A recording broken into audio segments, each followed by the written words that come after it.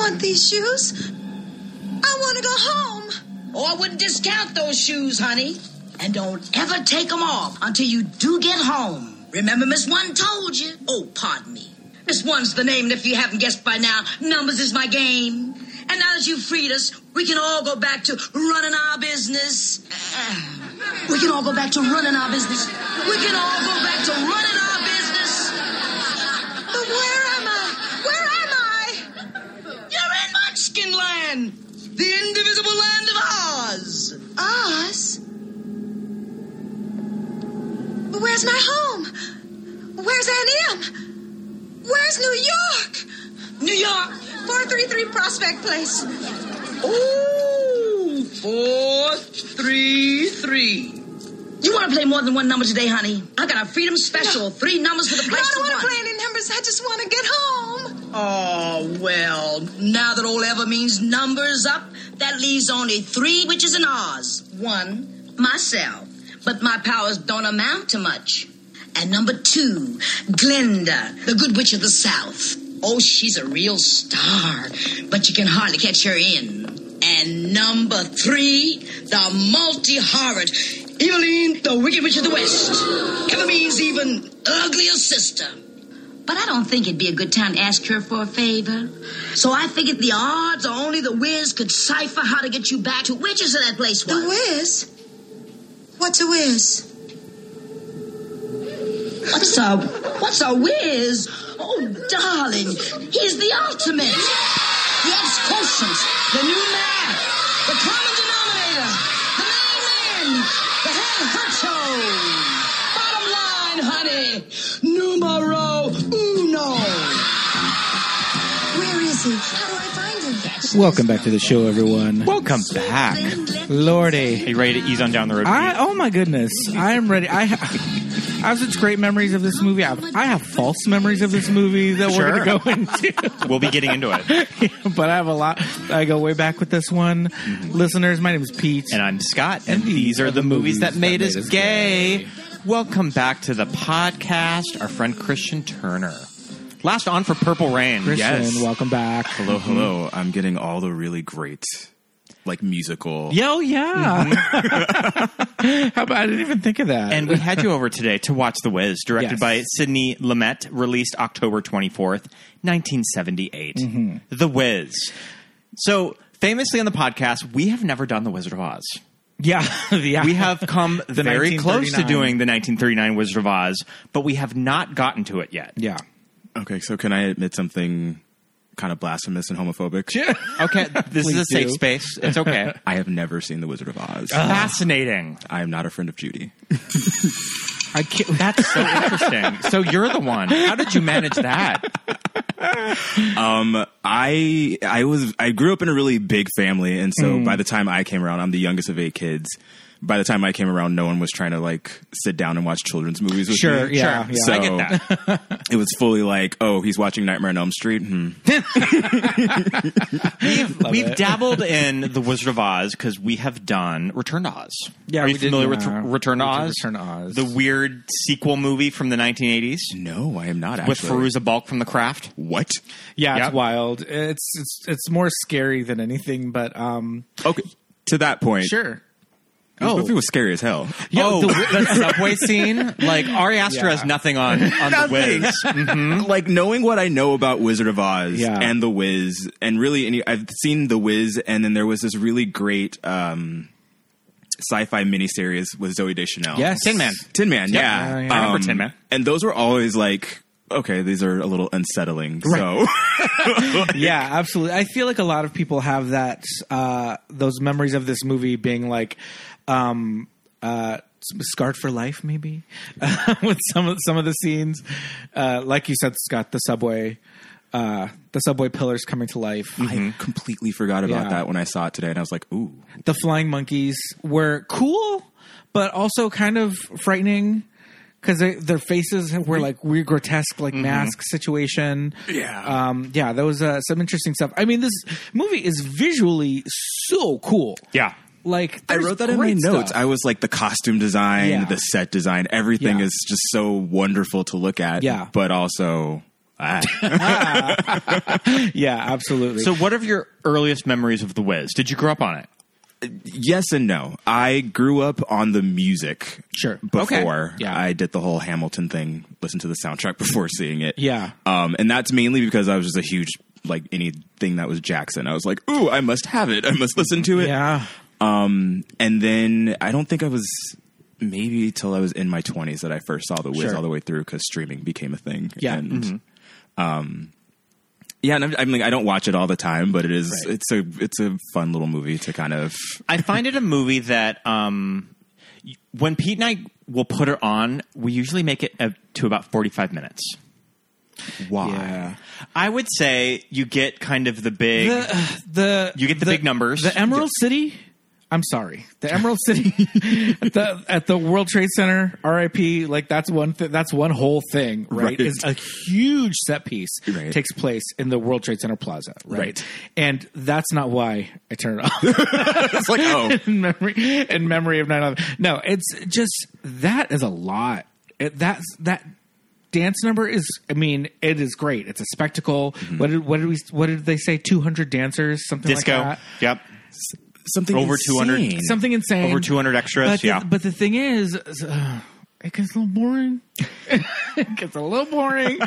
You know, I like, give me Ease on Down the Road. Give me like, I'm a Mean Old Lion. Oh my God. Yeah. I was bucking all the way down the train platform listening to I'm a Mean Old Lion today on the way to work. I was like, oh, this is was a on good your song. was on your Subway playlist? I mean, I just played it. I was just like, I'm gonna play this.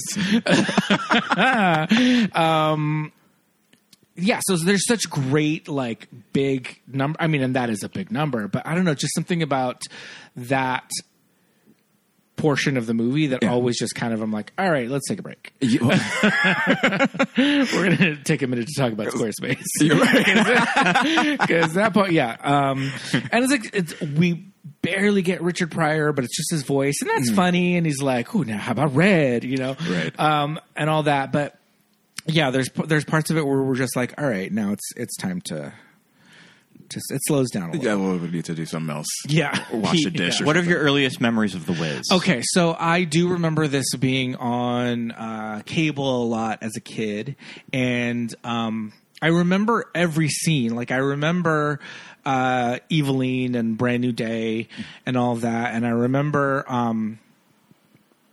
Glinda. I remember Lena Horne. I only knew who Lena Horne was because of the Cosby Show. And, you know, they would often have a lot of, you know, like guest stars on it. And they were like big musicians. And like we as kids had no idea who, like, you know, Dizzy Gillespie and Lena Horne was. But I knew that they were like, that's Cliff Huxtable's friend or whatever. So I knew she was, you know, a big performer. And so I remember her song, but her song's at the very end. So I must have watched it all the way through at some point. But I feel like because it was on cable a lot, I just would get little bits and pieces of where it was and all that. And as we're watching it today, we're, you know, spoiler alert, they kill Eveline. What? And Brand New Day comes on. And the song starts, and I'm thinking, why do I remember them being half naked singing, and they don't take their clothes off until like the sun is on for like 2 minutes? I was like, we're a good 4.5 minutes into the song. I'm thinking in my head, I didn't even say anything. I'm thinking, am I confusing this with Captain EO? No. And then they start unzipping, and I was like, oh, there we go. But I thought the water like washed away. They're ugly. No, I think in my mind, I thought the same thing. There was a lot about this movie that I was like, that is not how I remember this going. Yeah. But I also remember as a kid being very fascinated by how specifically New York this movie is. Yeah. And being in LA, I was like, oh, okay. Like I understood the city and I understood like New York City, but you know, very specific things like, you know, the subway in Coney Island and the library and even like Alphabet City. Like I didn't understand. So like I was crossing the bridge to get into the city. Is that George Washington Bridge?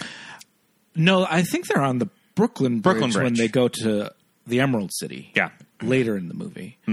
But where they meet Miss One, that's at like the state fair or whatever. Like there's so much New York that I always thought was really, really cool, and I always specifically remember that stuff.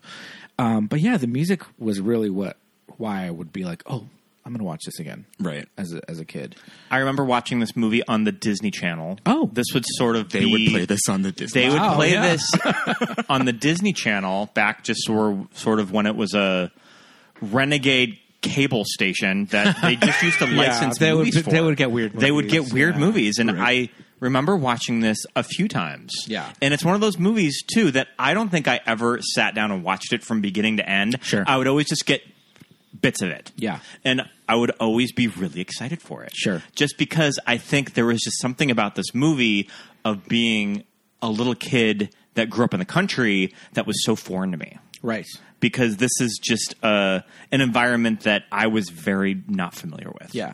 And it was cool, too, because as a kid, knowing Wizard of Oz and seeing how they kind of translated it through this, like, quote unquote urban lens, you know. Yeah, I was going to ask, as someone who hasn't seen Wizard of Oz, but knows kind of the source material well enough, how close was this to like the movie? It hits the same plot beats. Okay. Yeah, it hits beats, but it kind of makes the evil shit monster. Yeah. Yeah, there's no giant toilet in the 1939 Wizard of Oz. It makes that one kind of feel like a storybook version, like a little golden book of Wizard of Oz, and then this is like the more expanded because it's so much longer, and there's they're able to fit so much more in. Right. But I mean, the first thing that you notice as a kid, you're like, why is Dorothy old? Yeah. She's not a little kid. Dorothy old? And I know that was a big change from the 1974 musical. The Wiz, the Super Soul Wizard of Oz, which is the retelling of the Frank Baum story, The Wonderful Wizard of Oz. And I know in that musical, I think that it's more straight up Wizard of Oz story. And it's Dorothy is like a kid. It's not New York. It's not like Thanksgiving in Brooklyn. It's just straight up Kansas Oz story. I don't know if it's set in Kansas. It is. It is? Oh, it's still in Kansas. Okay. Yeah, it is. It is. Yeah, and but I think that Dorothy in the Wiz is a teenager, and Diana Ross is playing 24. She was well into her 30s, I believe. Respectfully, she was into her 30s playing a 24-year-old. Yeah. And another reason why I wanted to do The Wiz in the podcast is a chance to talk about the icon, Diana Ross. Yes. Who Diana Ross had acted before. I mean, she had been nominated for an Oscar. For Mahogany? No, Lady Sings the Blues. Sings the Blues. She lost to Liza. Ah. Both her and Cecily Tyson were nominated the same year. Okay. It was a big deal. With a Z. Not for nothing, but I saw Cabaret for the first time the other night, too. So. Good movie. That's another long one. Hard to compete with Liza that year. Yeah, very true. So my thing about Diana Ross is, as a kid in the early 80s, I'm very familiar with Diana Ross because she's still a very big pop star. You know, disco is just kind of dying down, and you kind of have she's very much in the zeitgeist in the public kind of eye. And so to me, my vision of Diana Ross is the big hair bouncing up and down and singing into the crowd and the rain pouring down and just like in Central Park and all of that. And then you see this, and her performance is very specific in this movie. It's kind of sad. It's very sad. She's crying a lot. A lot. She sounds so sad, and her eyes are just dead, and you're like, what is... And she's wearing like, it's not gray. I'm sure in person it's a lovely lilac or something, but it just looks gray on her in the movie. And her hair is just not a lot going on, you know? And you're just like, that's not Diana Ross. Come on. Especially how, I mean, I grew up with Diana Ross. Yeah. Because my parents are both of the Motown era, and they would just, Saturday mornings, you wake up, you clean, and there would be Diana Ross playing. So I think, even, like I said, even as a kid listening to the soundtrack, you would see clips of The Wiz. Right. And me then making the correlation between that being Diana Ross on TV, but the Diana Ross on this Eaten Alive cover doesn't make any sense to me. Yeah, and then if you do see her other movies, and like you said, Mahogany, because I'm a winner. I'm a winner, baby. Like her performance in that is like. Have you ever seen Mahogany? I have not. Mahogany is It's wild. It's crazy. And when you watch it and then you watch an episode of Drag Race, then you fully get it of like, oh, so this is like RuPaul's, she's the one. Right. Yeah. He puts her in all of these little bits of the show that is just like. And a lot of it is a reference. It's just sort of a salute to Diana. Okay. Yeah. But specifically from Mahogany or just, like her saying I'm a winner baby. Yeah. That's directly from that. Did you see those people? They love me. They all love me. The men love me. The women love me. Mahogany. I mean, and then there's the classic. Diana Ross, the boss. When she got on that scale, yes, it said mahogany. Oh, the men love me, the women love me, they all love me. This was a real heavy Diana Ross. This was like Diana Ross about 4:30 in the morning after a couple packs of cigarettes. Unfortunately, that is not a match. I think the Milan Snatch Game was my only reference for Mahogany. Yeah. And then when we watched it, I'm like, just like, I get it. Yeah, it's all coming together. Yeah. But like I said, I was a little kid at the time, but I still remember my mom was very into Motown and disco. My mom loved Donna Summer. She loved Diana Ross. She loves, she loved a lot of Motown music. We listened to it a lot. And I, as a little kid, now you have to picture it. It's the early to mid to late. It's all of the 80s, and the stand-up comedy boom is like huge, right? And they would have shows on TV, like late night shows where they would just have stand-up comics, and they would sometimes they would make Diana Ross jokes, and there's the whole like reach out and touch like thing, but there was like footage of her like kind of not wanting to touch, so they would kind of make jokes about her being like this diva and whatever. And there were a lot of jokes about Diana and Michael, there were a lot of jokes about, for real, there were jokes about Diana and Michael being the same person. It's like, bitch, they made a whole movie together. Make it make sense.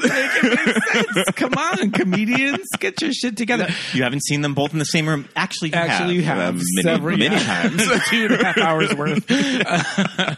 But Michael in this movie and Michael and Diana in this movie, it's crazy because we're watching it and I've seen this movie countless times. We're watching it last night, and they start singing "Ease on Down the Road" together, and their voices together are you almost can't tell who's singing what part, because their voices together are so like perfectly matched. Yeah, it was so crazy. Wonderful though. Yes. Yeah. Like so good.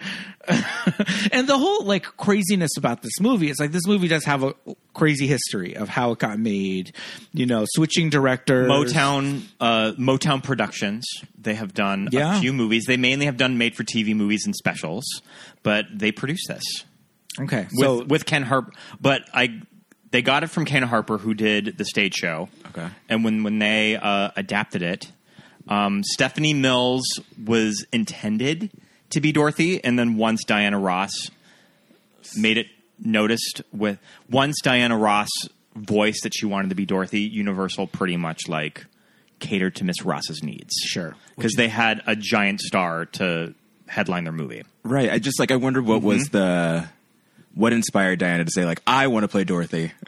Yeah. It's a movie of The Wiz. Like, I'm sure the show was pretty popular, like the stage production. Yeah. So I'm sure she was just like, fuck yes. Let's go. Yeah. Won the 1975 Tony for Best Musical. Okay. Yeah. So yeah, I'm sure she was just like, that's it. Like, I just probably want looking a for piece of that projects. pie. Yeah. Back when she would act. Yeah.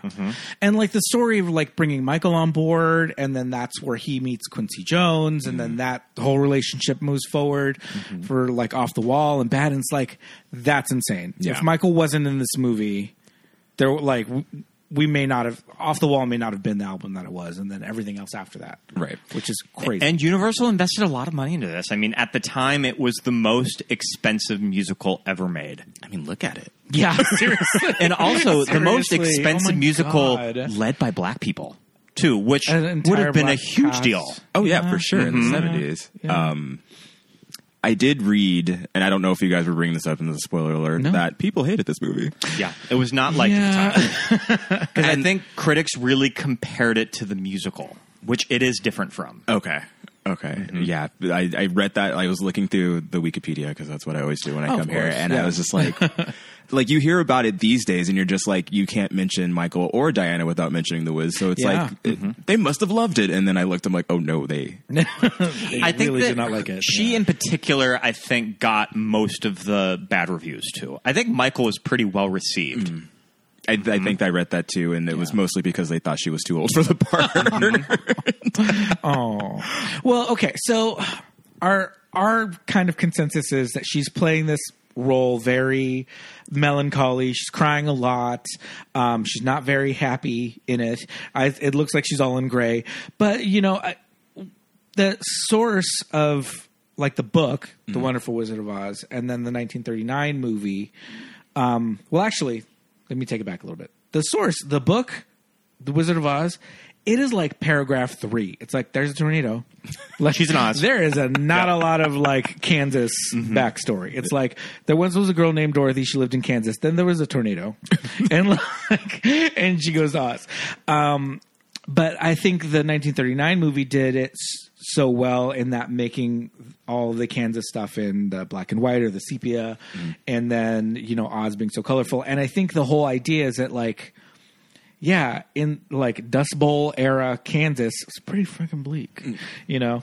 And in The Wiz, she's just this lonely school teacher. Yeah, and it in New doesn't York. seem like a bleak life she's living. She's got all this family in this like apartment, you know, like it's Thanksgiving, like everybody's there.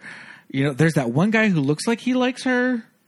Or I don't know if I read into that too much. She's taking coats. Yes. And like she takes somebody's coat and one guy goes to like say something and she just grabs the coats and turns around and walks away. And he's there and he's like, Oh, I didn't take that as Yeah. anyone. I thought it was just like an uncle who was just like, no, maybe, not today. yeah, it probably was. Because I don't know, maybe they made a would have made a bigger deal of it if it was. Because why would he be there if he wasn't family? Yeah. Right. Auntie yeah. M, played by Teresa Merritt. Yes. And I looked it up. And she's in. She's in Best Little Whorehouse in Texas. Yes. Have you seen Best Is Little she? Whorehouse in Texas? Yes, I have. Yeah, she's like she works at the whorehouse. she works at the whorehouse. How have I never caught that? Yeah, yeah. Okay. I remember her from That's My Mama, which was a sitcom. Which was a sitcom in the 70s, but I have vague memories of in reruns. I'm not old enough to actually watch That's My Mama, but she was Mama. Right. And Eveline was on What's Happening, and she was the mom on What's Happening. Oh, yeah. Okay. I knew that. Yeah. I knew that. And Yes, yeah. yes, yes. She was not on What's Happening Now. I don't think they brought the mom back for that. And What's Happening is with Raj and Rerun, Yes. not Give Me a Break. That is Nell Carter. Yeah, don't make that mistake. Don't make that mistake. Yeah. We were just kind of getting our 80s black sitcoms confused. Where were we? Oh, yeah. What were we talking about? Her Getting- life was just kind of. Just kind of introduces it. Oh, Yeah. yeah. So, yeah, I feel like it didn't.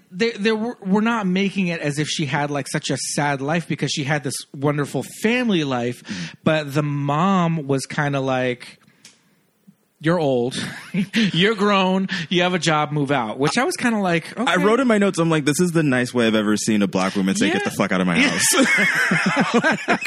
Grow up and go. Yeah. Yeah, I was like, oh, Auntie M, you're so nice. Yeah, she was doing it in the nicest way possible. But I always compare it. You know, when I talk to Scott about his kind of experience, and being a white teen, and just the whole like, I'm 18, bye family, bye childhood bedroom, I'm out, I'm going to college, I'm moving out, and then now I move out. Right. But being a brown person, I've always kind of said that, we have a lot of like, okay, well, if you're not married, then why are you moving out? Save your money and live with your mom forever. Why would you want to live by yourself? Yeah. I could cook for you. Yeah. All that rent. Why are you wasting all that? You have a room here, but then there's always parents who are just like, you're grown. Yeah. You're grown. It's time. Well, I feel like in Dorothy's sense, or in this version of Dorothy, it was just she was too timid to do anything. Like when she said, like, sound like she was like afraid to go 6 blocks away. Like, yes, yeah, you don't go past 125th Street ever. It's just like, she's like, why do I have to? Arrested Development? Yeah. I don't. Kind of Dorothy as this young woman who hasn't quite found her passion or any guidance in life. Yeah, I mean, she's a school teacher, but. And I think maybe go past it. And that's kind of really the growth that I think the screenwriter Joel Schumacher, movies that made us gay, so like wild. Icon Joel Schumacher, treasure on our podcast, because he adapted this from the stage book of the musical. And from what I understand, he did not take a lot of the dialogue or even characters from the musical. Like a lot of it sort of he created. Okay. Which is also very funny to me that there's a white man wrote. Yeah. It's like, one is Joel Schumacher, and two... But Joel Schumacher is so interesting because he also wrote Sparkle and Thank God It's Friday. And he was sort of... Which one's Thank God It's Friday? That's with that's Last Dance with Donna Summer. Oh. Weird. Yeah. And he was just sort of the staple of New York society, particularly with Studio 54. Sure, okay. And I think that's where he knew Diana Ross. I think that he was definitely friends with Halston. Yeah. And they all sort of ran in this crew and just adapted The Wiz. So interesting. That absolutely kind of makes sense now. I was talking to my partner on the way here, and he was telling me, he was just like, because he's seen the movie before, and he was just kind of like, yeah, no, this was made in like a coke-fueled rage. For sure. He's like, he said this movie and Flash Gordon are two movies that stand out to him kind of being the same. Yeah. And I was just like, oh, yeah, no, this is like a coke-laden. Oh, definitely. Yeah. But then there's the whole like weird subtext in the script. Are you familiar with this?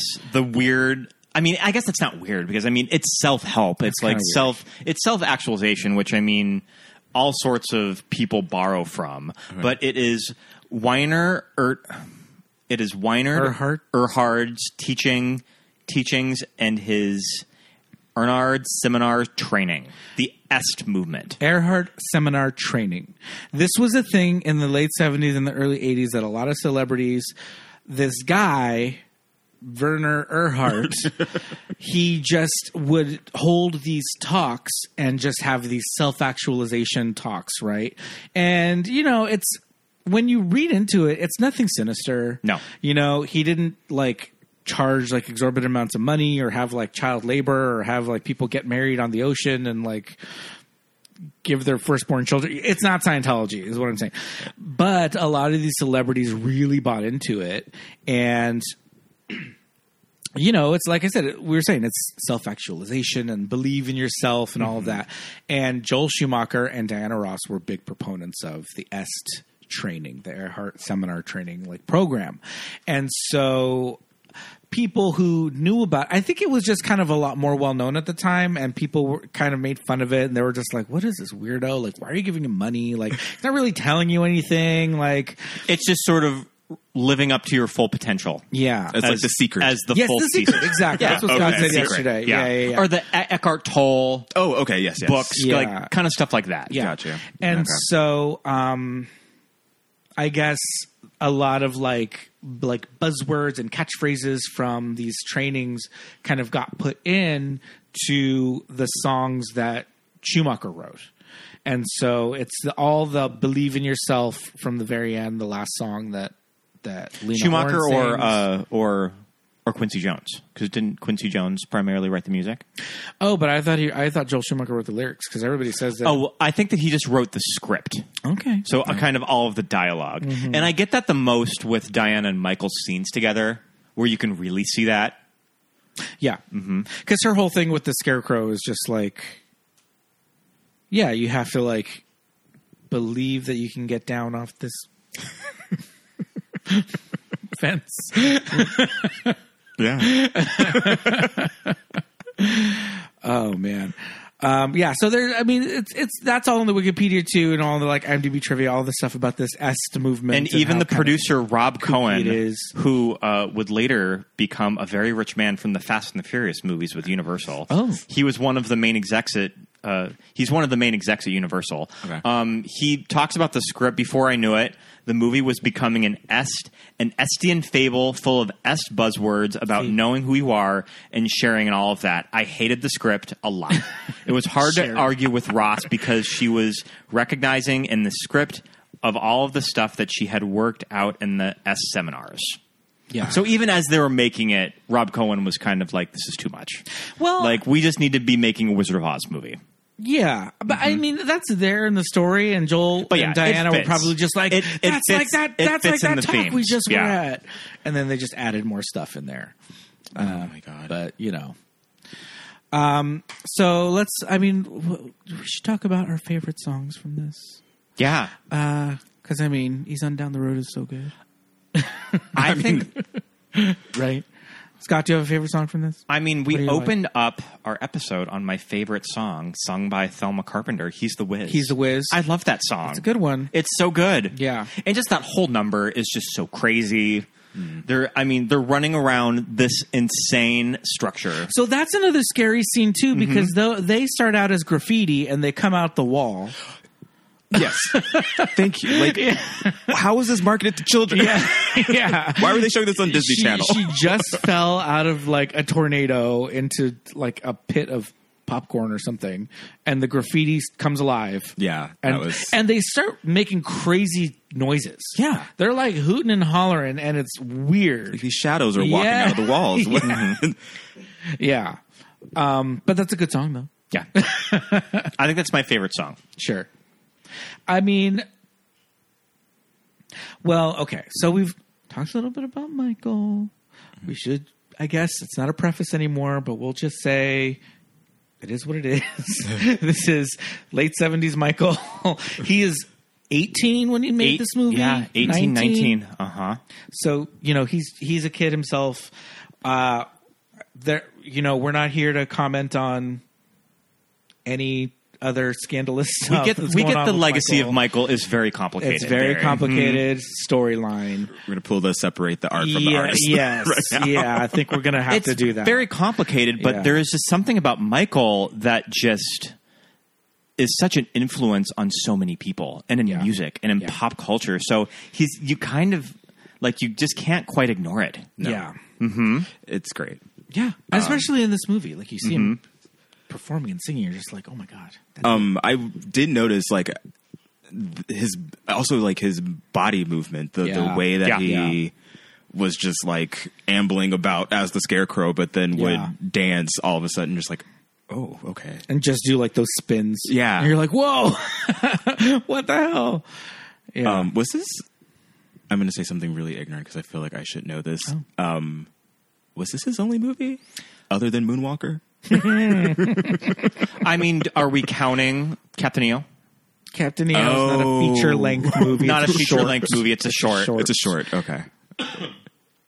Yeah, I think mostly he would do shorts or long-form music videos, but I don't think he did any more feature movies? film Okay. work. Yeah, I can't think of any off the top of my head. I mean, I guess he was just too busy in the 80s. Doing all those albums. He didn't have the time. And those long form videos. I had not seen Time. I had Ghosts. not seen Moonwalker until Pete found it from I found it in Mexico. he found it in Mexico because there was At a a time video where store. Moonwalker was hard to get a hold of. Yes. It was out of print in the States. It was out of print in the States, it still is. and we bought a Blu-ray for it, and that shit was wild. Oh, I love Moonwalker. And yes, it's impossible to find, but when I was growing up, if you'd watch MTV or VH1 at 12 o'clock on a Saturday, they were airing anything that was Michael Jackson. Moonwalker was definitely one of those things. Yeah. So, but okay. That was random question I thought of. No, that's a good question because the other thing about Michael is that, like Janet, very natural actor. Yeah. Very good. I think he's just like. Yeah. I think his performances in this and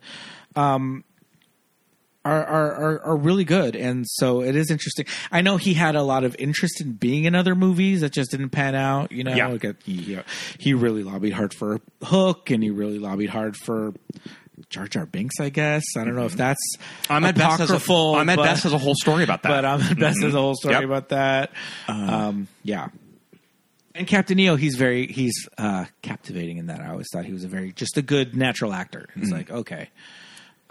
He could have done more acting work, but he just didn't get around to it. Yeah. But I love all his performances in this. Yes. Mm-hmm. So I remember Ease on Down the Road just being a really great song, and I feel like I remember hearing it on the radio, interesting, as a single. Yeah. What station in LA would play it? Kiss FM, probably. Okay. Or maybe Coast. I mean, it makes sense. Maybe Coast 103. Mm-hmm. Yeah. Kiss was a top 40 station, or still is. So maybe I think they might have played it. But I feel I could be just pulling that out of my behind, because I also have a false memory of this being one of the plays that they produced on Head of the Class. But they only did Hair and Little Shop of Horrors, and so I don't know why I'm thinking of that. But I know for a fact that this was featured. The Wiz is heavily featured in an episode of The Facts of Life. Okay, I want to hear this. You haven't seen this? Okay, so I mean, this has been a big Facts of Life week. Because in Facts of Life news, in Facts of Life news, it was just added on Tubi. Yes. Oh, okay. All 7 seasons. So if you're not home between the hours of 8 a.m. and 2 p.m. and can't watch the 6-hour block on Logo, yeah, you can catch it on Tubi for free. So Tootie, as played by Kim Fields, is her whole arc through all 9 seasons is that she is an actress. She's going to be an actress. She's going to make it big. The day of her high school graduation, she has an audition, and she tells her mother and Mrs. Garrett and the girls, I'll just meet you at the party after. I'm not going to be at graduation because I have an audition. And they're all like shocked and appalled. And Mrs. Garrett pulls her aside and is just like, Tootie, you can't do this to your mother. And they ultimately fix it so that she can audition later on. But the audition is for Dorothy in The Wiz. And they do this thing where it's Kim Fields on a stage with a curtain behind her and a light in her face and the camera on her. And it's like the whole audition. And that's all. You don't hear anybody else. And you hear her. And she sings a cappella, Ease on Down the Road. And Kim Fields is a great actress. Not a singer. So she's singing a cappella, Ease on Down the Road. And then and it's Facts of Life. It's like 1986. So it's very like earnest TV. And she's like, what did you think of that, Mr. Director? Like really bad, right? And you don't hear anything, or maybe you hear like, thank you. And she's like, oh, no. Like, I got, like, I talked to the producer, and, like, he told me that I'm Dorothy. And, like, I am Dorothy. Like, you don't understand. I'm Dorothy. And her hair's in pigtails. And she's in overalls. And she's giving this whole, like, literally a whole song and dance about how she's Dorothy. Mm-hmm. And, like, we switched producers. So it's a different guy. So we'll call you. And she's like, and she leaves, and then she's all embarrassed because she was going to miss her high school graduation for this audition that she didn't even get. And it's very cringy because of the a cappella singing, and then the very, very earnest, like, she literally says, like, Mr. Producer Man or something like that. And you're like, what is going on? It's the little rascals. Like, yeah. Poor Tootie. So she does not get the role of Dorothy in The Wiz. And I don't know what touring company this is. Is it the school play? I don't know. They don't really address that, but off Broadway. Yeah. So maybe I was conflating Facts of Life with Head of the Class because they did a musical every year, every season. But that's how big The Wiz is. It seeps into pop culture everywhere. Yeah. And you're welcome, listeners. You can go watch The Facts of Life. all seasons now streaming on YouTube. Yeah. Like I said before, I really like I'm a Mean Old Lion. Now he's a carryover from the stage production. The stage play, yes. Now I was looking at that actor who plays the Ted Ross. Ted Ross. And he's got one of those IMDb pages where there's no personal life. Oh, interesting. And you know what that means.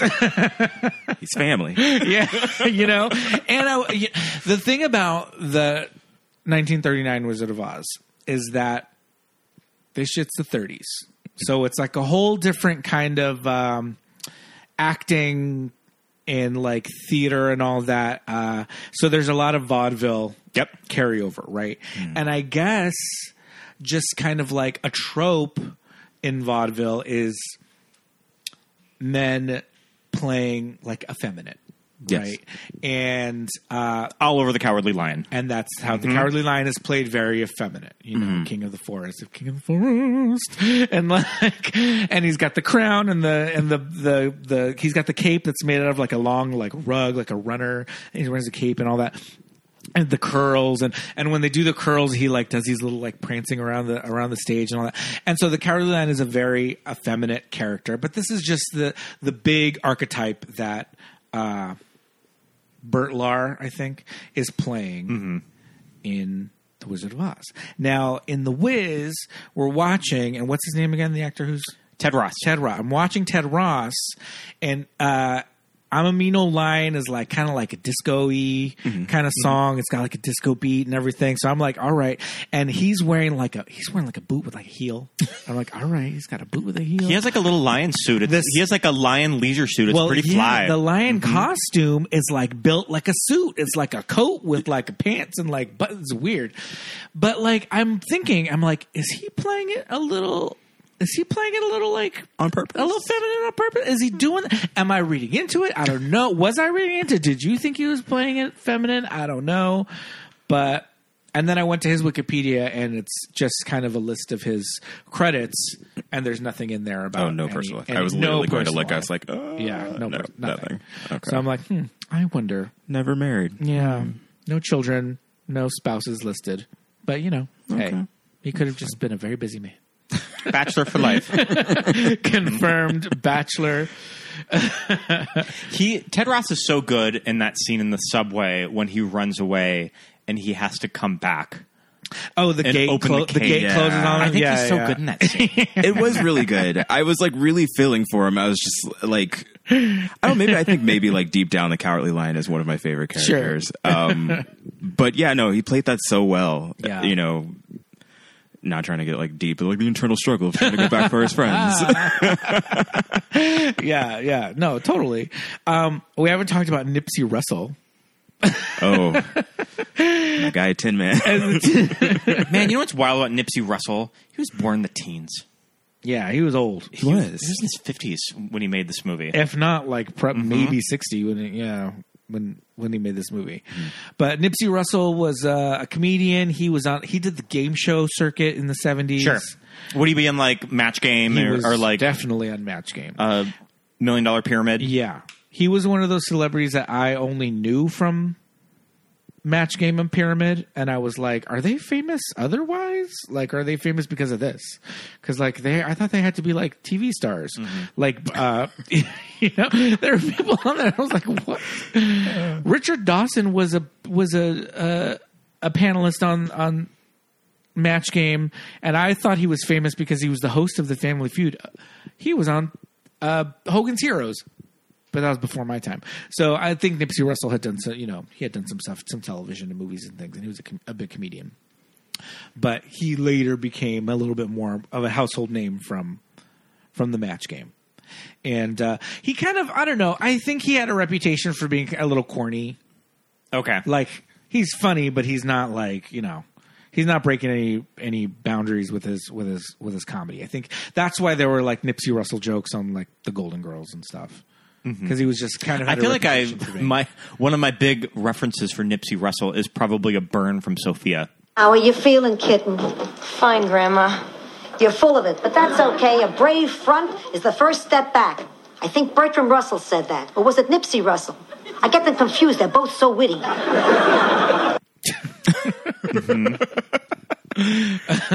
Yeah, so I Tin Man songs, I'm kind of like, all right. So the Tin Man is introduced at the Coney Island Boardwalk. They're kind of running down the roller coaster, and as I'm watching these scenes, I keep looking at Diana and her shoes. Okay, and I'm just like, girl, you better watch your steps as you are like sprinting down. Yeah, I had this roller coaster track. There was that, and the when they're in the subway and they're running away from the thing, and she's just mobbing up those stairs. Yeah. And I'm like, and then at the end of the movie, she's running in the parking structure. Yeah, girl, your ankles. Yeah. I mean, I guess that they have her in some like the heel. It wasn't quite a stiletto; it was a little thicker. So maybe there's some extra support there. A good dance wedge. Yeah, but you know, it's crazy. Like you're mentioning all these set pieces that she's running through. These are all real locations. Yeah, that's what I think is really cool about the movie, and one of my favorite aspects of it is the set design. Yeah, is sort of taking these real life locations and just kind of making them Oz. Just how they would set dress the subway. Yeah. Mm-hmm. And the baseball stadium. The baseball stadium. Yeah. Yep. Yeah. I got a lot of like Warriors. The Warriors definitely, influence because it was like they probably shot. Well, and also just kind of an abandoned New York too. Yeah. That's very Warriors. I really thought all of it was a soundstage. I had no idea that they were shooting. I think that some of the stuff on stages is where they meet the Cowardly Lion. I think that's a lot. Okay. In New York. And that's probably one of the few movie studios that they worked with. Or like that they worked on. Probably Eveline's factory. Yeah. Eveline's, okay. Yeah. That looks like it's probably a stage. But otherwise, everything's so big. And some of those subway platforms, I mean, I take our subway here, but our subway's like 10 stops. If that, the whole thing. You know? So I'm looking at those platforms like, holy just shit. How expansive those New York subways are. Mm-hmm. That is huge. They have the room for it. Yeah, fuck. But yeah, when you start looking into it, you're like, oh, okay, these are all like actual locations that are still there. The that World's Fair pavilion was like all dilapidated in the 70s, and it's still kind of run down to this day. I don't think they've really done much with it. What is it now? Nothing. It's just is it just abandoned? Kind of like the Wiz? I think they've painted it, but it's like it's a park. Okay, it's a park. You can just go there. But I don't think they do anything there because I don't think that where they were, where all the Munchkins were, I think it's like an open air. Like what am I trying to say? Like not a coliseum. What do you call a little theater that's a shell? Amphitheater? Sure. Yeah, I think it's just like an open air kind of amphitheater type of situation. Yeah, but I don't think it's like anything. They've put structures there, and they fixed the big towers with the spaceships on top. They're fixing those. Oh, okay. But yeah, it's not really much. Christian, we forgot to ask you, what's your favorite song? Home. I'm very partial to that song, even though... Okay. Yeah. That... Did I like the first song? I think so. And just like any reprise. And Home is the big... I mean, it's the big button that ends the movie. Yeah, and it was like the perfect big button, and I think she sang it so beautifully. Yeah. And I think that's the one that... Maybe if I like, that's the song I think I would hear on the radio over East on Top of the Road. Yeah. But totally. yeah. When we did get to the end of the movie, and Glinda, Lena Horne, does a reprise of "Believe in Yourself," I'm like, okay, it's "Believe in Yourself," and it's very like slow and it's ballady, and like Lena Horne is like going off. She is like doing the thing. Yes. I was like, oh my goodness, I forgot. Yeah. With like floating babies around. Okay, can I say I get that it was a 77, 78. Shot in 77. You know, special effects or whatever they are in that time. The way they had Diana Ross floating through the universe, like coochie first, was very sure. Or when the snow tornado brings her to Oz. Yeah. Oh my God. Yeah. I felt that was downplayed. Like the idea of a snowstorm taking someone away I mean, nothing to do with special effects, but the thought of a snowstorm taking someone away over a tornado just felt very empty to me. Sure. But yeah, no, that whole special effect was very... No, it's wild. Yeah. And that skirt, it's a very flowy fabric, whatever it is. Chiffon, maybe. Chiffon. But it's very flowy. She does a lot of spins and things. And so it's there's movement to it. But yeah, there's parts where you're like, woo. Just cracked me up. Look away. Yeah. Some of the effects are wild, and I particularly enjoyed the floating babies. Yeah, the floating babies were. It was a nice touch. There, are those real the babies? stream that we watched off Paramount Plus, there was some very beautiful matte paintings in this movie. Yeah, there's some cool work in there. Yeah. It's interesting the way that they do depict New York, because it's like not like there's 5 Chrysler buildings. You know, but and like it's the New York from the Wiz. Yeah, and like the Emerald City at points, it's like it's all of Manhattan, but then when they get there, it's just like this little square, the little plaza. Yeah. So they're being fanciful, but I think it's just a lot of that. Partially coked out, partially it's just it's just the 70s. Speaking of coked out, and because it was the 70s, we have not talked about how they portray the poppies.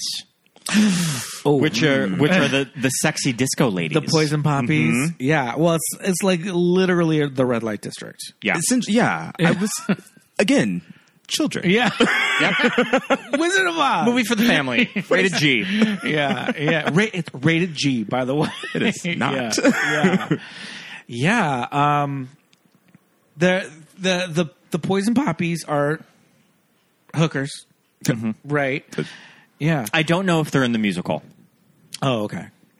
But then also, like we're saying, like I mentioned before, Eveline's like the Wicked Witch of the West. She's got this crazy factory, and it's the big climactic scene. You've got it. Oh, also, first of all, he's straight up in the 1939 version, and we're not going to keep comparing it.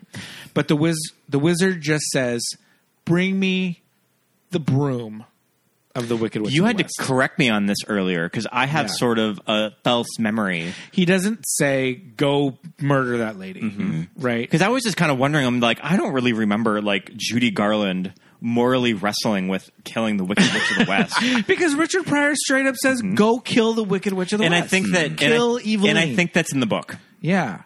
Although there are shots of them wandering through the forest, and they're carrying at the same time a net, like a dog catcher net, and the Scarecrow has a gun. Well, I was going to get there. Yeah, but there is a spray can that looks like fumigator, and it says witch repellent, and the Scarecrow's just holding a gun. He just has a handgun, a pistol. That is amazing. Yeah, so maybe they are going to go murder her, but all the wizard says is bring me the broom, and Richard Pryor is straight up, "Go kill evil, go kill this lady." And when they go for their final showdown in her factory, and she's got all her workers like in this sweatshop. I don't know what they're making. Yeah, it's not clear. No, there's one thing in the sweatshop that caught my eye, and I don't know if it's on purpose or not, but in this like wide shot, and they're like doing their dance, or Eveline, I think she's doing Don't Bring Me No Bad News. Yeah, and someone accidentally kicks a cup. Oh, and it's just rolling around like in the middle, and it's probably like That's not probably noticeable to anyone else, but to me, I was just like HDTVs. Yeah, that many dancers. They're probably just like, we got it. We're not doing this again. Prince. Yeah. And then, I feel like I didn't even notice or clock or whatever that we were watching, and I was like, I guess that's a toilet. Yeah. So like, this is what I'm trying to figure out. It's just like, again, you realize things when you're older. You're like, why do they have a sprinkler system? If she's allergic to water. If she's allergic to water. QTNA. Yeah. It was a very weird thing. But then when the water did start and then she falls down the hole, I realized, wait, no, that was a toy. Yeah. When the lid comes down and closes, you're like, okay, that's really a toilet. That's a toilet. So what? They changed the Wicked Witch into a shit monster, and that's very unsettling. Yeah. You know what did actually make me laugh though? When they're all there, they've captured the flying monkeys, which are like motorcycle leathermen, hybrid creatures. Capture them, bring them to Eveline. And she's like, you killed my sister, my twin sister. And she has a picture. And the way she just points to it. And it's just a mirrored picture of her. It's not even her dressed differently, but like, oh, clearly that's still, Mabel King. No, it's just a flipped image. It was so good. I died. I was like, that's funny. That's funny to me. Yeah, there were a lot of things I felt that I laughed out loud for that I'm sure we're not on purpose. Unintentional, yeah.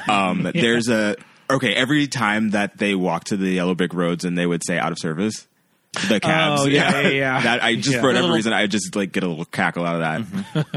And then there's this thing that Diana Ross does, and she does it after the first time Miss One tells her to go find the yellow brick road, and all the munchkins and everyone disappears, and she walks back in this quiet space, and she's like, Miss One.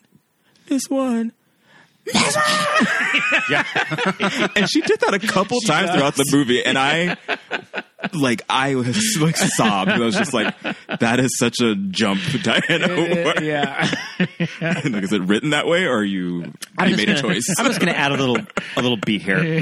Yeah. And when she's playing timid Dorothy, it's very timid, and when she screams, it's like woo. Yeah. And I think that's why it shocked me so much. I was like, she is a school teacher. Right. So she does like have her her stern voice. Listen up, kids. Mm-hmm. And you hear it when she saves the scarecrow from the subway pillars. No. From the Blackbirds. From the Blackbirds. Oh, the crows. Yes. The jive-ass turkeys. I was like, this is offensive. Yeah, that was another thing. I was like, how do we feel about these crows in this movie? And especially now that I know that Joel Schumacher wrote that. Yeah. Okay. I watched a little bit of The Wiz Live from a few years ago, and how they did the crows is a little different on The Wiz Live. Is it? Mm-hmm. Okay. They don't look exactly like the crows from Dumbo. They don't look exactly like the crows here. Okay. From Dumbo? No.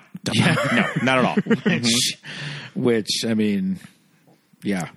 I wish I remembered more from the live one. I watched all the major numbers. The one with Amber Riley. Yeah. Mm-hmm. And Miss One is not called Miss One in the stage production. She has a different name. They call her Miss One in this because it's like Alphabet City and she's a numbers runner and they're making it very New York, you know? It looks like she's holding an iPad.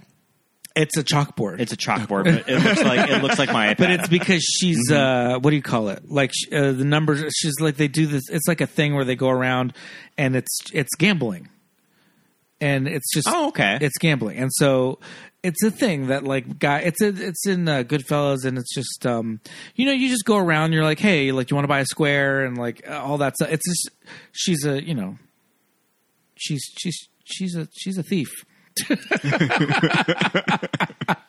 She is a pickpocket and a thief, essentially. That's what the whole the numbers game is, just like going around and telling people, and like it was a thing in like neighborhoods and doing a little lot. They would call it like Italian lottery or whatever, because it's just like a guy would come and just like, hey, you want to bet on whatever, and you're not betting on anything. It's literally just a game that they are making up on the spot. Like the episode of The Simpsons where the episode of The Simpsons after they go to the symphony and they're walking on the 3-card Monty. The 3-card Monty. Yeah, it's kind of like a 3-card Monty kind of thing. But it's like, they'll have a big board and there'll be like squares, or she's got like a chalkboard. It's just like numbers running, an Italian lottery. It's a whole like underground kind of. Okay, It's shady. I did not know that. It's shady. Yeah, and so that's why she's Miss One in this, but she did not have that name in the show. And Amber Riley is that character. So she sings "He's the Wiz," but yeah. I was just about to look it up and see what it is. Because I'm not super familiar with the Broadway show. Ada Pearl. Okay. Ada Pearl is her name. Okay. Yeah, and so they do a little bit more, which is connected to the book in that there are the 4 witches. There's the Good Witch of the North and the South, which there's Glinda and Galinda. That's all. What's his name? Isn't Galinda from the South? That's all. What's his name? Gregory Maguire. That's all. Gregory. But don't they mention Galinda from the South though in this movie? It's just Glinda. Yeah, Glinda is just from the South. But Gregory Maguire came up with his own names for Wicked. Mm-hmm. The only name that we know from the source material is Glinda, and then they're all just there's the Witch of the North, and then the 2 Wicked Witches. But in the Judy Garland movie, there's just Glinda. She's the only good witch. Period. So the Wiz actually kind of sticks a little bit more to the story in the source material. If you want to get down to it. I read it once in silent sustained reading in like the 4th grade or something. I think that Anne Hathaway narrates the Audible edition. Oh, interesting. I'll have to download it. Interesting. And I remember reading it and being like, what the hell? It's so weird. It's so weird. It's one of those things, and we talked about it when we talked about Flash Gordon, in that it's old as hell. Yeah. The Wizard of Oz. I mean, it's like pre-1900. Yeah. So, and there's like multiple books and all that, but it's like, it's not like you're reading Twilight and like one book goes right. Not like Twilight's just like like a beacon of modern literature. But the thing is, it's old and it's weird, and it's like a modern audience are reading it. You're just like, what in the hell are they talking about? And there's not a lot of through lines, and characters come and go, and so it's not even like, well, I'm going to read all the Wizard of Oz books in a row. It's like, it doesn't really matter. There's no there's no rhyme or reason to any of it. It's just a crazy land that that's just not the real world. But we've got these great adaptations. And you grew up more on Return to Oz, right? I did. Return to Oz, a movie that I did not grow up on. Yeah, I really enjoyed it because Return to Oz. You need to watch it. It's on Disney Plus. It's on Disney Plus. Okay, it's fucking wild. Well, I mean, as soon as you said Fairuza Balk, I was like, okay, yeah. She's 9. She is a little girl in it too. Mm-hmm. Yeah, but she's in it. She's Dorothy. And the other thing is that it's a Disney movie, and they really went hard on this is a sequel to the Judy Garland version. Okay, which it is and it isn't. They do take a lot from the source material, and then they do kind of take stuff from the Judy Garland movie. But there's a lot of like red tape around that movie because of like MGM and the ruby slippers being ruby slippers, all that stuff. They make the ruby slippers silver or white, like they are in the book in this movie. And I know that when they made The Wiz, I think that Sidney Lumet really went out of his way to make it very separate from The Wizard of Oz. I was reading a quote from him. They made a brilliant movie, and even though our concept is different, they're Kansas, we're New York, they're white, we're black, and the score and the books were totally different. We wanted to make sure that we never overlapped in any area. So I think that he really set out that he's going to make a very different type of take on the material. Still scary. Mm-hmm. When and there's analogies, like when Eveline tries to take the shoes and her hand oh yeah like crumbles backward. That shit's amazing. That whole scene was really harrowing for me. Yeah. Oh yeah. Yeah. We're seeing him get like tortured. Yeah. Like Guantanamo Bay style. When they pull the lion up by his tail, you're just like, ooh. It was a lot. That's gotta hurt. Cutting the scarecrow in half and then like melting the Tin Man. How did they unmelt the Tin Man? Didn't he say so when they found him that he, or maybe I made that up, that he was crushed and... He said something about being hollow. They put him in like a George Foreman grill. I think it was more to flatten him than to like melt him. But yeah. But then we get the scantily clad dancers right after that. Oh, so this number. Well, because like I was saying before, I thought that I had made it up that they were scantily clad. Mm-hmm. And I was like, oh, okay, now they're unzipping. Yeah. And then they unzipped, and I was like, I remember them being scantily clad. I don't remember them being like naked. I was like, damn, they're real like they're real naked. This whole number, A Brand New Day, and this is when we really see. Oh, it's Diana. Yeah, we're like, there's Diana. There's Diana, there right she there. Is. There she is, right there. Because her voice, she was able to like really use her voice, yeah. and like, that's a fun number. Mm-hmm. I mean, aside from all the there's a lot going on in it. A ton. Bare ass dancers. So much. Jumping off tables. A lot of jumping off tables. That song right there, gay rights. You know, Mm-hmm. But you know what we love though about musicals from this era, like 70s and 80s musicals, is that there's all these dancers, and dancers are fit, right? Dancers have amazing bodies, obviously, because of what they do. But you get in the late 70s and 80s, you get those male dancers who are just like bald with a mustache. Yeah. Mm-hmm. And you're just like, okay, yeah, he's hot. Like, you would never see like a bald mustachioed dance, great body or not. You would never see You that. would never see a bald mustachio in a like dance pit crew member, Yeah. let alone a dance movie. But in these old movies, you would just see a dude with a receding hairline and a big old bushy mustache, and just like, all right, there he is doing his thing. He's hot. Yeah, he's working it out. they're always there. You just find the mustache guy. Big year for movie musicals in 1978. This is the year Grease came out. Oh, okay. Is it? Grease, a wild runaway hit Yeah.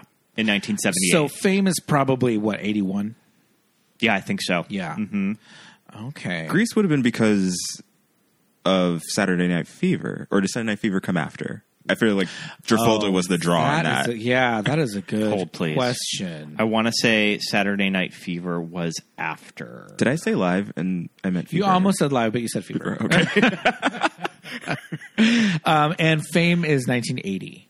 Saturday So Night we're Fever all is like- 77. It is the year before Grease. Okay. Yeah. Yeah, so like Travolta was the grab. Yeah, man. Yeah, he really was. Yeah, so like dance movies, especially kind of with this like disco kind of lean. I mean, and kind of at a time where the movie musical, there wasn't a lot going on. Yeah. I mean, there was stuff like Cabaret, but that's so specific to Cabaret that you can't even compare it to something like this. Right. Mm-hmm. Yeah. Yeah, that's interesting. Grease and then and it was in their both. Well, they're all kind of coming from stage productions, but both Grease and The Wiz are wildly different than their Wildly different types of musicals and wildly different areas of success that The Wiz ended up losing a lot of money. Right. And I think it was compared so much to the stage production that people were turned off by it. Right. With people that were familiar with it. Grease, on the other hand, I think has a reputation of being better than the stage musical. Oh, okay. The movie. Okay. Yeah. I didn't know that. Yeah, no, I didn't know that. I was going to say, as far as like why The Wiz didn't make it the way it was, or where they thought it should be, was because Michael wasn't really Michael at that point. Right. Sure. But then I also remembered that like Diana Ross was still Diana Ross, and people were like, "No, we're not into this." Yeah, true. She was already established at that point. Jackson was. yeah. Jackson 5 was just ending. Just ending. He was just getting into his solo stuff. I think his dad was very against him being in this movie. Really? Which, if he wasn't in this movie, he Oh, wouldn't Joseph. have had his. Oh well, there's a lot of. He things wouldn't have that- had his creative partnership with Quincy Jones. with Quincy Jones Yeah. too. Yeah. Okay. Yeah, Joseph is not a good judge of. No. we don't cared. want to take one.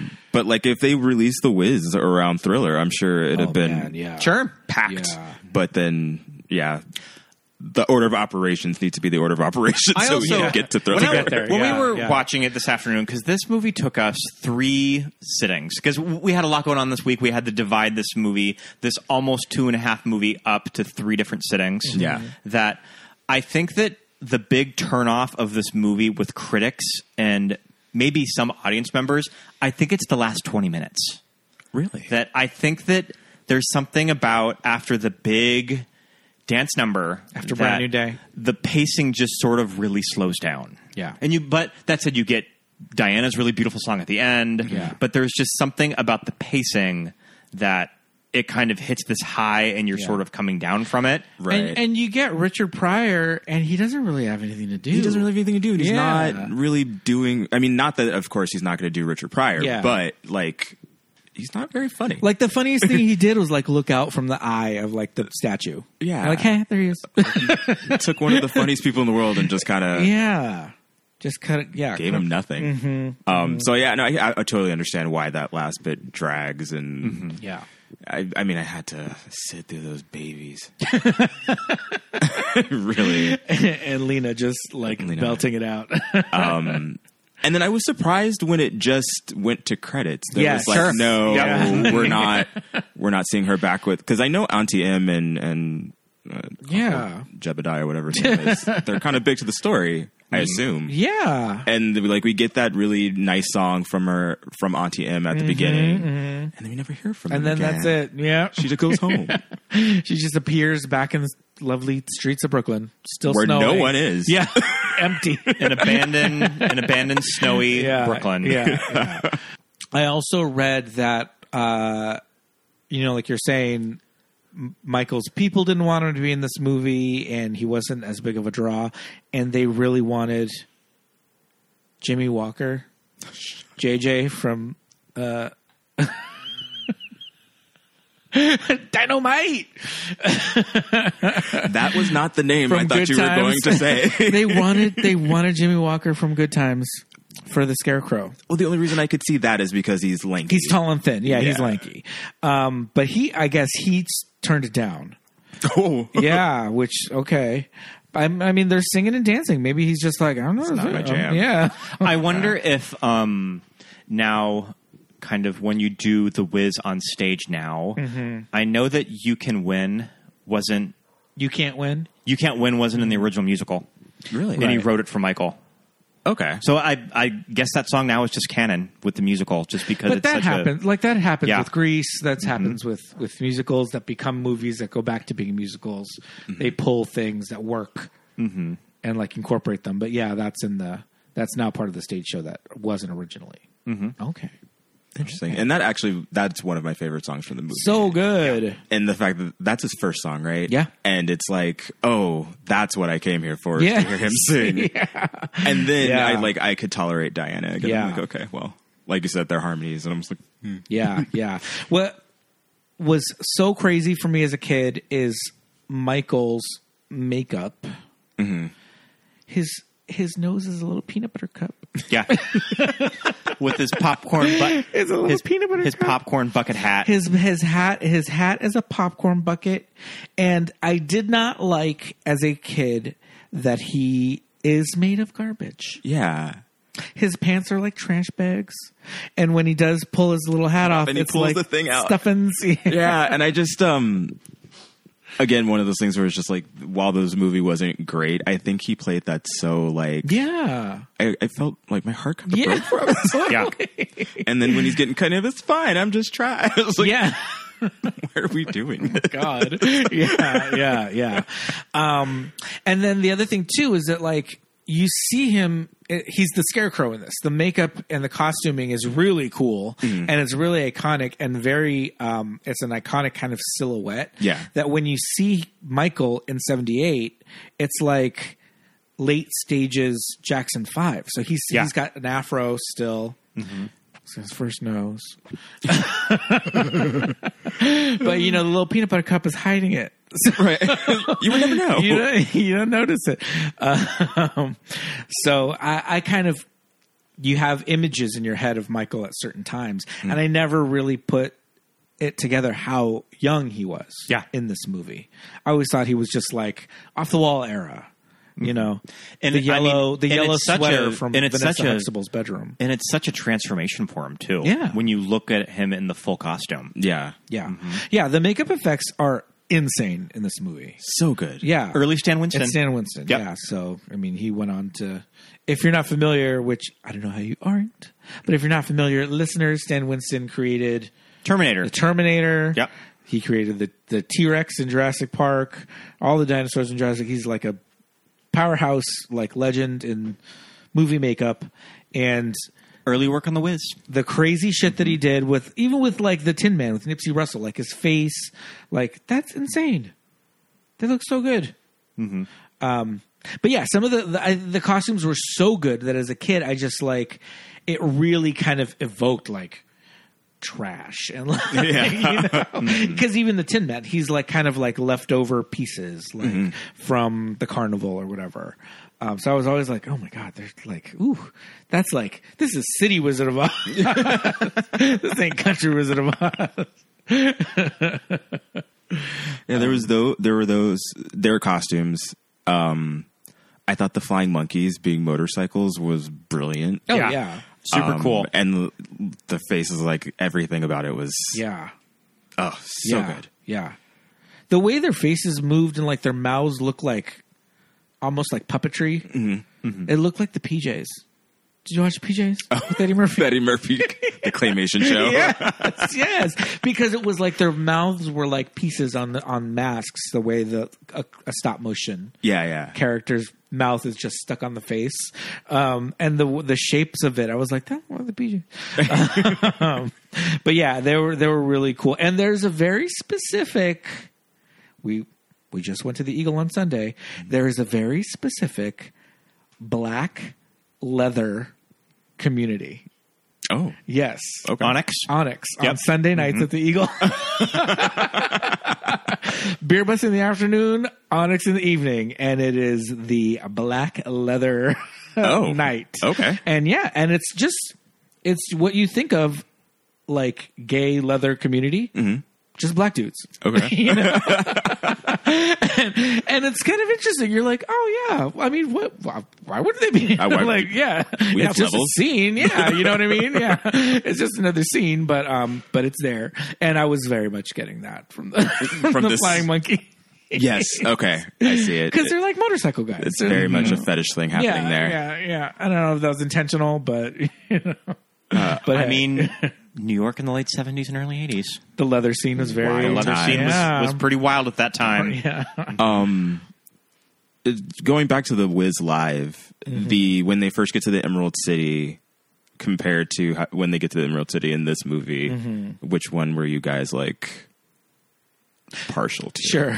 I did not watch the Emerald City sections. Really? I just watched the major character numbers. Oh, okay. Have you seen it? I have. Okay. Discuss. Well, in the live version, like the NBC live version, not like I went to Broadway and stuff. Right. So make sure we're clear. Clearly. It's ballroom. Oh, interesting. That's cool. Yeah, it's really cool. They did a really good job. I forget the choreographer, but it was really great. It's my favorite, probably like live adaptation of anything I've ever seen. All right. That's cool. Okay, what is the song from when they get to Emerald City? Because we'll have to look that up. I assumed that it was all on Peacock because they were all on NBC. It was just clips. It is not. Oh, just clips. It's just clips. You have to rent it. It's not the full thing. Yeah, they want it. They want our money, which is fine. What was that song? But yeah, we'll look that one up. That's fun. Yeah, because as we know, I think it's just called the Emerald City sequence on the soundtrack. That's very clinical. That's not very creative.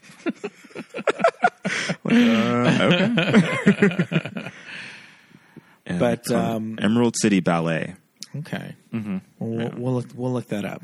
Those scenes are wild of just sort of being over 20 years removed from September 11th, and just seeing those like arches on the building, and you just remember those images of it in just like in the rubble, and then just there it is in The Wiz. Mm-hmm. You know, it's. Oh, I'm sorry. Go ahead. No, just, when their shots when the Wiz is speaking to them, and he's like, oh, because they're all talking about like green is the color, and then he's like, oh, green's not the color anymore, now it's red. Yellow. And the shots, you know, I guess he's supposed to be at the top of the towers, and they pan up, and it's it's a painting or something. There's a bridge connecting the two towers. In these shots, which is like, oh, that's crazy. That's just something, to make it more whimsical or to make it more like otherworldly or whatever. But yeah, it's like that's it. That's pretty much Ground Zero. That's where the memorial is now. Right now, that whole space, because that's the plaza in between the two of them. It's wild.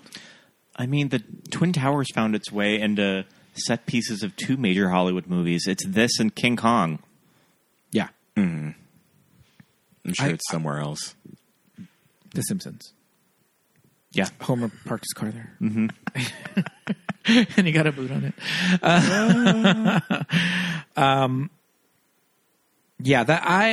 There's a lot of stuff online about those scenes in the movie, and there's all those dancers, and they're all wearing these like fabulous costumes. And there's like a bit of IMDb trivia or something that'll say like Joel Schumacher used his connections in fashion. Well, I mean, to like get all these costumes clearly out there. And when you look in the IMDb trivia, I don't know if it's in the cast list or not, but it says Iman is in there. Really? Yeah. I mean, it makes sense. I mean, if they just brought in a bunch if they needed brought in every black model in New York City, like in '78, she would probably be in there. I mean, yeah, because 200 dancers and models like strutting around. Please come. Yeah. We need you. If you're over 6 foot or 5'10", we need you. But that's one of those things that it's like, I don't know, who knows? Is it true? Is Iman in there? Maybe. Is IMDb trivia uncredited? Yeah. Is IMDb trivia apocryphal? Possibly. But I like to think she's in there somewhere. I think so. Yeah. Maybe in gold. I'd like to see her in gold. Mm-hmm. I just remembered because we were talking about the towers. So at the end, when they're going up to, they find the Wiz and they walk past the head. Yeah. There's something that the way that he said it was Michael. He said, there's a point where it sounded like he said, guess who got head? But that's not what he said. And I had to stop and rewind, turn the caption on. Look who got ahead. Look who got ahead. Sure. Yeah. Yeah. That's so weird. Because I was like, oh, wordplay. Clever. But that's not the line. And I can't remember. It's blanket. And I thought I took the note. Oh, man. So dumb. Listeners, go find the line. Please do it. It's literally when they first walk in. Put on your closed captions. But that's the thing. It's like it's all this, all of this story, all of this like spectacle, song and dance, and then the last scene you're just in this room, this sad little room, black room with like a cot. I was so upset.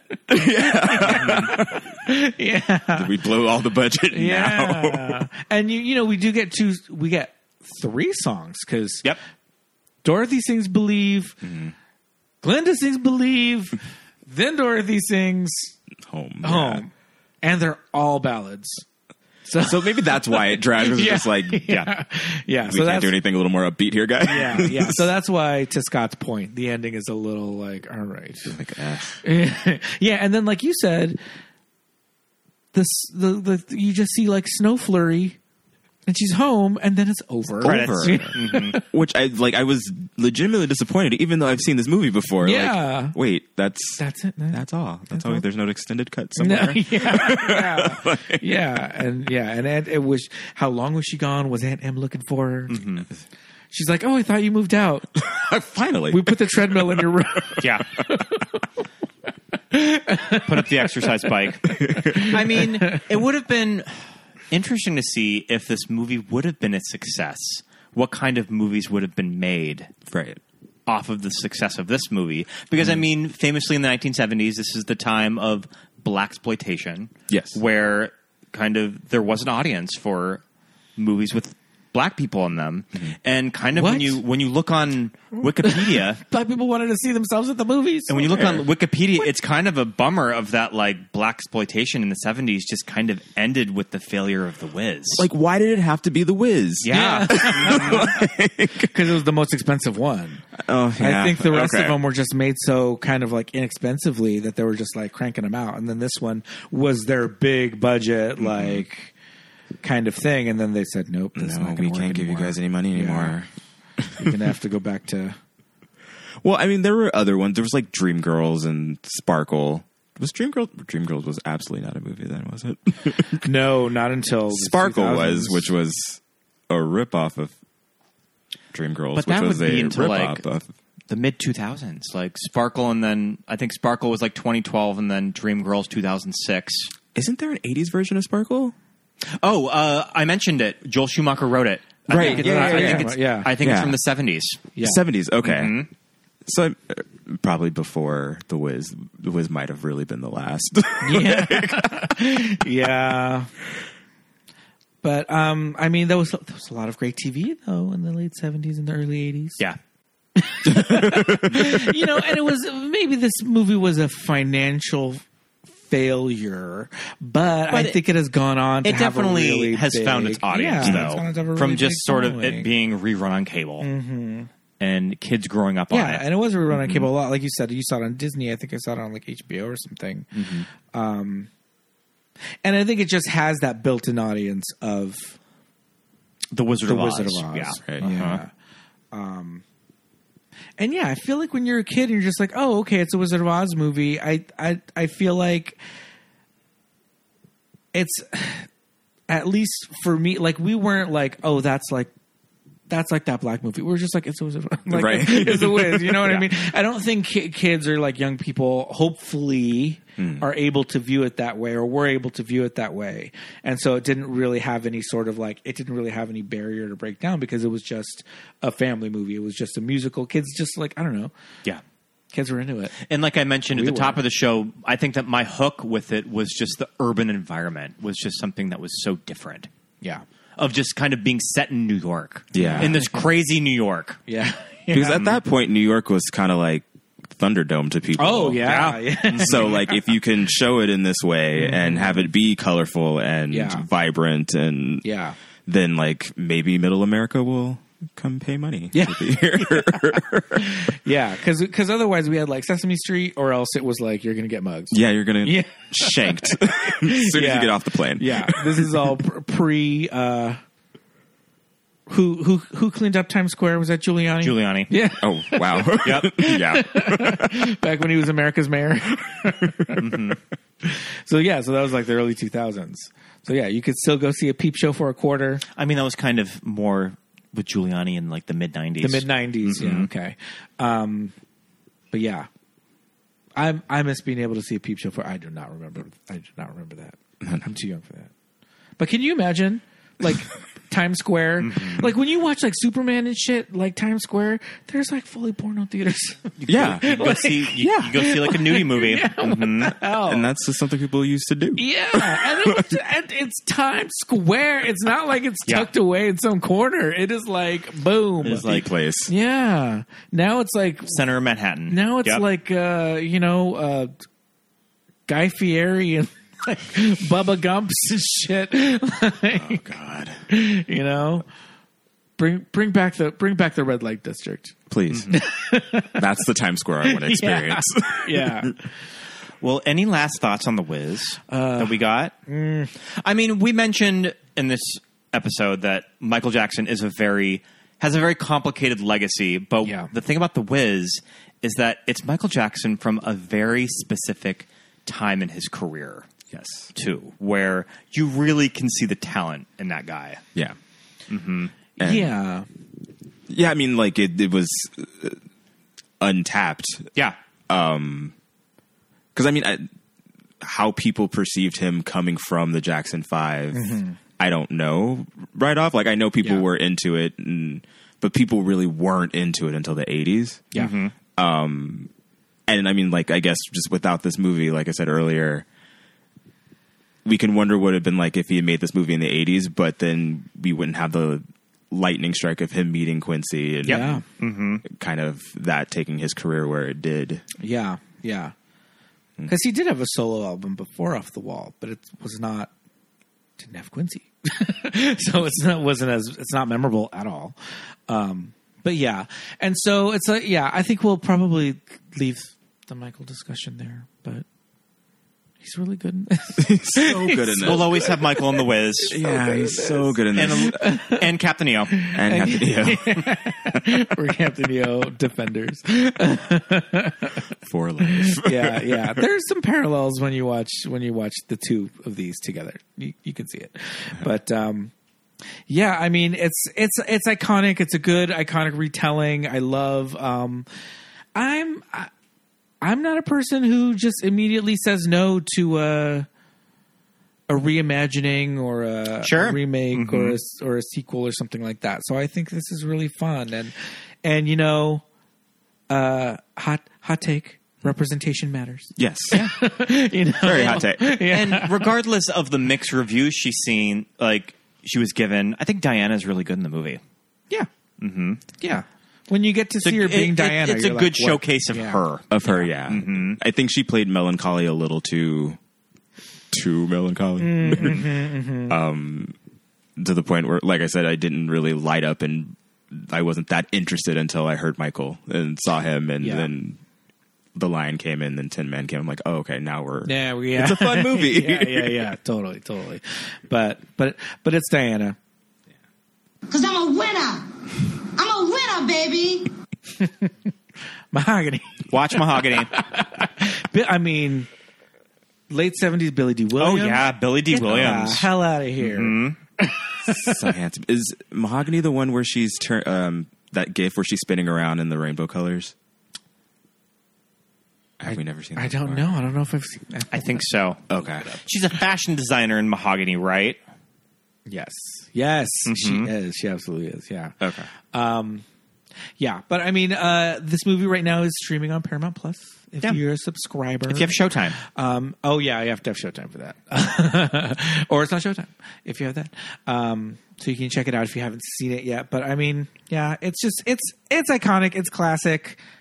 Representation matters. That's always good. I love that we're just working up to The Wizard of Oz, 1939. I mean, we've done Return to Oz and The Wiz now. Yeah, we're getting there. Listeners, we'll get to it eventually. Yeah. Then we'll be real gays. But Christian, thank you so much for coming on. Thank you so much. Thanks for having me again. It's so much fun. Yeah, absolutely. We'd love to have you on again sometime in the future for another, maybe not a musical. Maybe not. Yeah, maybe we'll stray from that. But I mean, unless it's a good musical. Well, yeah, we'll do Dreamgirls. No. But yeah, thank you so much, and until next time. Did you see those people? They love me. They all love me. The men love me. The women love me. Mahogany. Bye. Bye.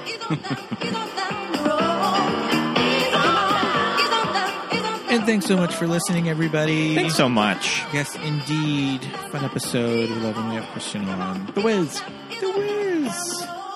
I'm glad we were able to revisit that movie. I feel like I don't watch it. Yeah, it was a fun movie that I don't think that we have actually watched it in its entirety for a while. Yes. And I think we're the kind of people that like to start movies and not finish them. Just because we're like, it's getting late. The Wiz strikes me as a movie that we would probably put on at like 11 o'clock at night. Exactly, when it's way too late to finish it. But gave us a good excuse. So listeners, give yourself an excuse to go watch this movie. But I think right now... Patreon shout-outs? Let's hear them. Yes, indeed. We would love to say hello and thank you. We have the most amount of patrons we've ever had right I love now. that. Yeah, thank you guys so much. We've got Andrew, Laura, let's see... Rhett, Mitch, Thomas, Dan, C, Dan H, Whirly Flower Frog, Brenna, Jessa Rabbit, Lawrence, Danielle, Lisa, Alexis, Thomas, Mark, Jackson, Millie, Ted, Benny, Jermel, Melanie, Susan, JJ, Shelby, Michael, Heather, Jamie, Drew, Genevieve, Dawn, Joshua, and Lamelli, Aaron, Jessica, Nick and Shannon, Christine, and Leslie Rufino. You guys. So thank you so much for being patrons. All of that support and donations go directly to keeping this podcast on the air, ad-free, for your listening pleasure. Head over to patreon.com/movies that made us gay. Thank you so much. To check out all the supplemental things that you can get on there, like our over 30 Watch With Us commentary tracks. Yes. You can pop on the movie, pop on the track, and listen to us give our sparkling commentary live as you watch the movie. It's really fun. We might have some new things coming up if we have some time. Scott and I were thinking about doing just a not a commentary, but just doing an additional episode that's just not focused on movies, just talking about stuff. If you guys would like to hear that, just our thoughts on what we've been watching, maybe we'll recap Yellow Jackets or talk about what movies that we've seen recently in the theaters, anything like that. Give us a shout if you want to hear that. We'd be glad to do it, and we can put something on there, once a month for our patrons. We'll check the levels and do something like that. But we're open to do more stuff like that. So head over to patreon.com for more information. We'd also love it if you would like and subscribe and rate and review. Give us 5 stars. Pete, we have some new reviews. What? We haven't been reading them in a while. But I read a couple last time, but what do we have? Some reviews that you'd like to read? Yeah. Okay. Oh, quick. Did you, which ones have you done?